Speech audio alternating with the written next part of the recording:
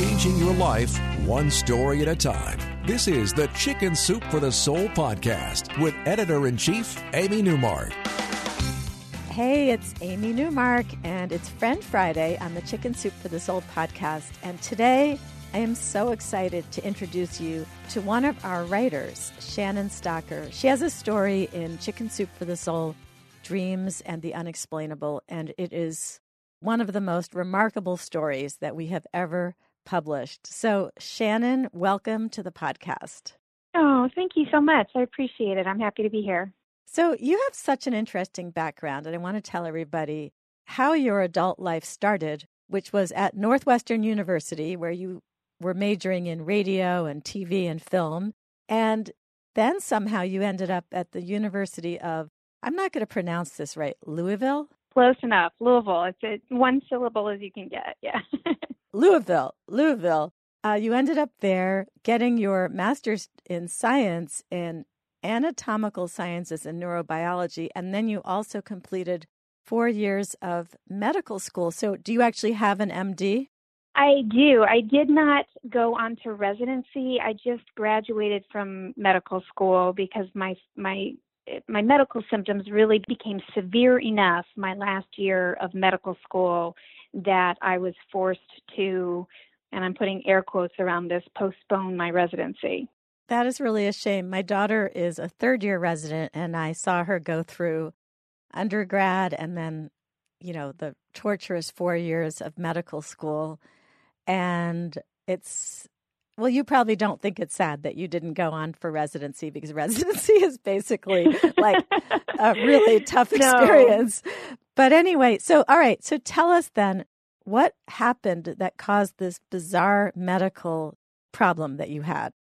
Well, my last year of medical school, I started having some very unusual symptoms where my shoulder and my ear would pull together in spasms 24 hours a day. And my husband and I started looking for answers as to what could be causing that spasm. And at the same time, I was having some pretty significant pain in my right arm. And we saw a number of physicians, most of whom seemed to think that initially it was either some form of spasmodic torticollis, is what they were calling it, the spasm of the muscle of my neck, or some who just outright felt that it was in my head. And eventually a small tumor was found in my upper right arm. Per MRI, it appeared to be small, but when they removed it, it was actually about 2.5 inches long, and it ran the length of the nerve, but it was a very unusual type of nerve tumor. So they took it out, and my symptoms became worse instead of getting better, which is not what we expected. And that is what took us down this 7-year trail of trying to figure out what was happening, why my pain was so bad and wouldn't improve. Yeah, and I know that by the time 2007 came along, you were covered in ulcers, you weighed 85 pounds, you were largely confined to a wheelchair, and you were really on the verge of death. So what was the diagnosis at that point? Well, by 2005, I had been misdiagnosed by over 30 physicians here in the States with diagnoses ranging from spasmodic torticollis to multiple sclerosis. And when I was diagnosed with multiple sclerosis, I took Copaxone injections into my abdomen and my thighs, which caused this disease to spread. And so we went to Mayo in Rochester, and through a barrage of testing there, they wound up giving me the formal diagnosis of RSD. It's largely known as RSD by the patients, which is reflex sympathetic dystrophy. But in the medical community, it's known more as CRPS, or chronic regional pain syndrome, which is a disorder of the autonomic nervous system. So I looked it up, and it says it often is the result of surgery. And of course, you had that benign tumor removed back in 2000. So I'm kind of surprised that nobody tied your pain to the removal of the tumor. We were too. And it was even more surprising because we had been advocating for this diagnosis since at least 2003, I'd say, but people were telling us that this wasn't it. But back in 2003, largely my only symptom at that point was pain. So the discoloration would come and go, the swelling would come and go, the ulcers hadn't started yet. A lot of the more severe symptoms hadn't yet begun. So it was very frustrating. It was a very frustrating period of time. So to get the diagnosis was fantastic in a way, because at least we had an answer. But it was problematic because here in the States, there was no hope. My husband was told by some physicians to put me in permanent care. Other physicians recommended that my right arm be amputated. We were given no hope. So we left the country. Yeah, so that's what you wrote about in your story in Chicken Soup for the Soul, Dreams and the Unexplainable. And I was fascinated by the fact that you voluntarily went into a medically induced coma using ketamine, which I know is a typical anesthesia drug. Yes. Here in the States, it's still used on occasion in pediatrics. It's more widely used really by the veterinary population. But it's a very old anesthetic, and it has been recently shown to be helpful with other conditions as well. But here in the States, the coma itself is not an FDA-approved protocol or treatment for RSD or CRPS, which is a shame because the results that they've had outside the country have been fantastic. I watched a TV news interview that you had posted somewhere that I found, and it showed a number of women with RSD going through this experimental treatment in Mexico at this very nice-looking medical facility in Monterrey. So you went down to Mexico, you basically laid down, and you knew you were going into a coma. What was that like? And did you have any recollection of the coma? Did you have any cognitive function while you were in the coma? Or was it just like being under anesthesia and then you just woke up after 5 days? It's funny because when you ask the first question, it gives me chills to think about when I actually was induced into the coma, because I remember that day very clearly. I didn't have any fear because I didn't feel I had any options. And for me, this felt like truly a moment of hope. This was the moment that I felt could turn my life around or give me a life back. And we recorded a lot of my experience in Monterrey so that other patients who were considering going through this experimental treatment would have a reference that we didn't have. And so we actually have the moment that my husband kissed me goodbye before the coma, and it's heart-wrenching. It makes me cry just even to think about it. So I remember that day, but I don't remember any of the coma itself. When they stopped the ketamine on day 5 and extubated me as they had planned, I had a grand mal seizure, and they ended up having to re-intubate me and sedate me on propofol for an additional 3 days because my vitals were very unstable. And during that period of time, that's when the hallucinations began. It took me a while to recognize people that I knew, to recognize my husband, to know where I was. It took me several days to get to that place. But the hallucinations, unfortunately, those I remember pretty clearly. Oh, wow. And those were not really part of the ketamine therapy. That was an add-on because of your bad reaction coming out of the coma. That's an expected reaction to ketamine. When you get ketamine in doses that the patients need when they are going into this induced coma, the doses are so high that they know that the patients are going to suffer from hallucinations when the coma is stopped. So we all know that it's coming, but they have to tie you down to the bed, and because sometimes patients can get violent, and it's just not anything. Even as somebody tells you about it, it's not something that you can emotionally or mentally prepare for, which is one of the reasons that my husband took some video while we were down there. Wow. Okay. So after the whole thing, you finally woke up and were back to being yourself. And where was the pain? When I first woke up, I had no pain, which was incredible. It had been years since I had had no pain.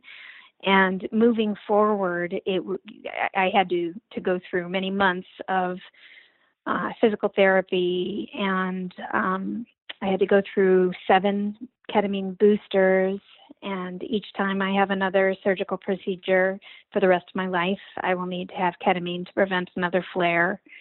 So it's something that I continue to deal with. I actually still have a couple of tumors right now.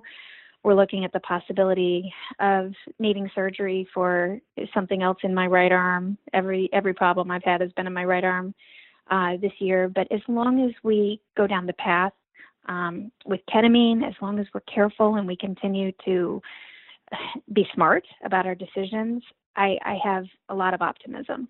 So it really rebooted your nervous system so that this pain sequence, this cycle of pain, would be stopped in its tracks. Yes, that's the best way that we've been able to describe this to anybody is imagine when you get the little beach ball on your computer and it stops functioning and you have to shut the whole thing off. That's what this coma did for me. With patients who have suffered an injury, whether it be from surgery or some other type of injury, their brains don't recognize pain signals correctly anymore. And it becomes this cascade over time. If that signal isn't interrupted, every sensation, light touch, for example, comes across as being an excruciating, searing pain. And RSD is actually rated as being the most painful condition known to man, with bone cancer and natural childbirth falling just below that.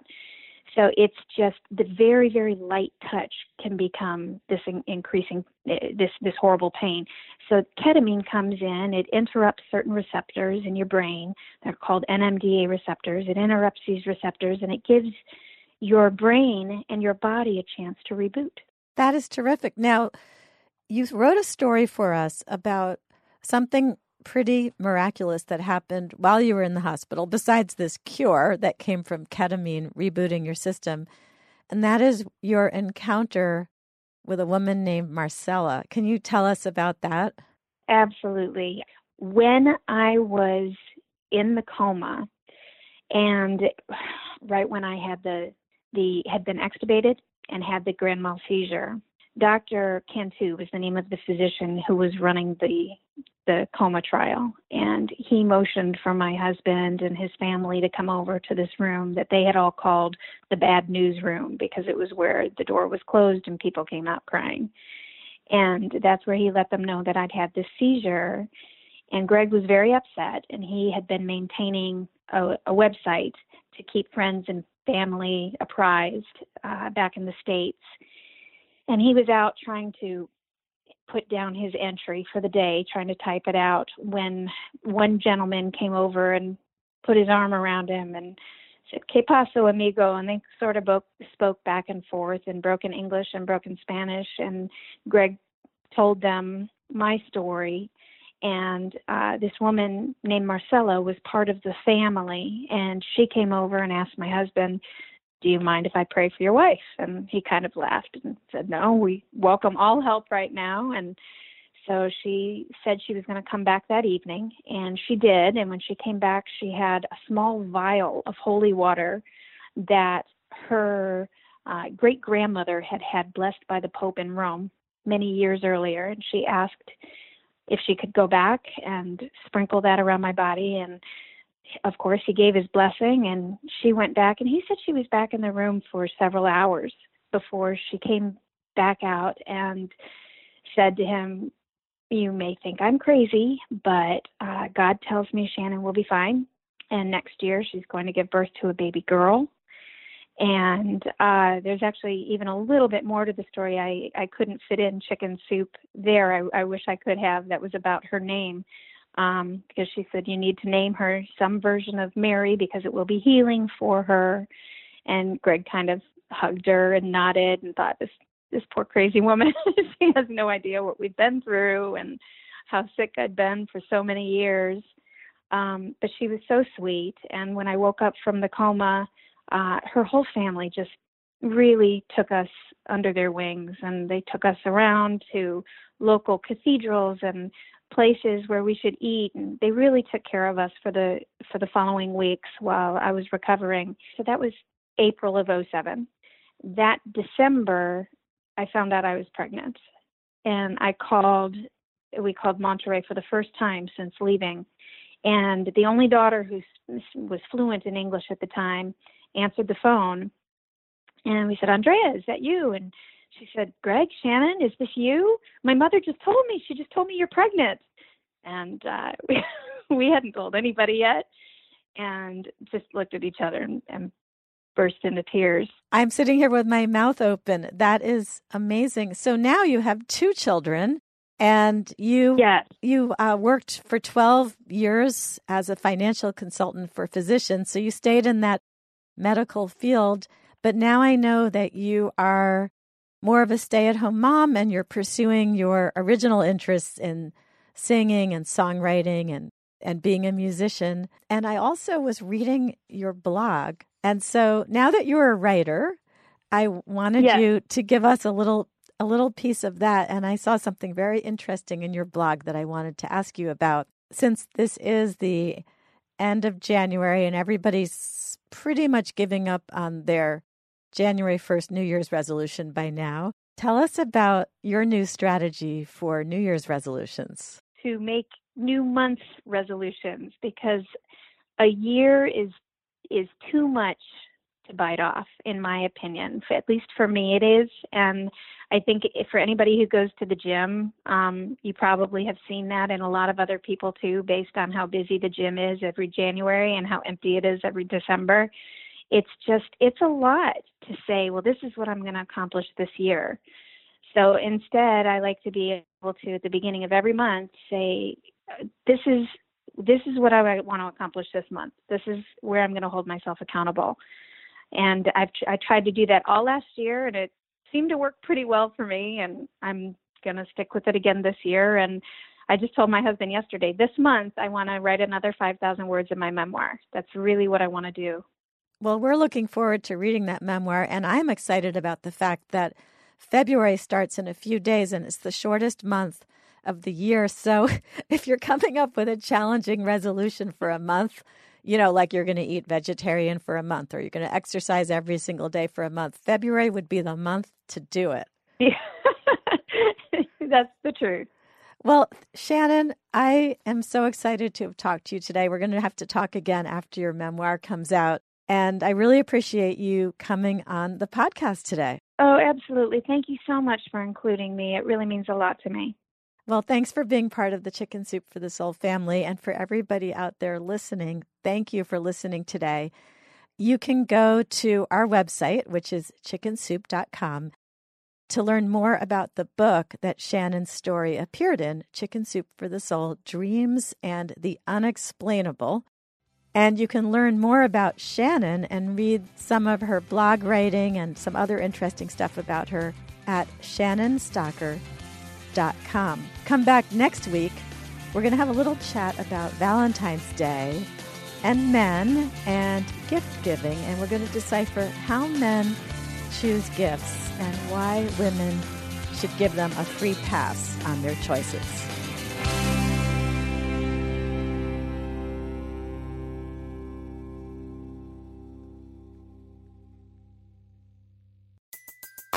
Everybody in your crew identifies as either Big Mac Burger, McNuggets, or McCrispy Sandwich. But you're the Filet-O-Fish Sandwich all day. That crispy fish, that savory tartar sauce, that melty cheese, that pillowy bun. Yeah, you get it. Every time. And if you love the Filet-O-Fish, right now you can catch 2 of the classics you love for just $6. Limited time only. Price and participation may vary. Cannot be combined with any other offer. Single item at regular price. Ba-da-ba-ba-ba.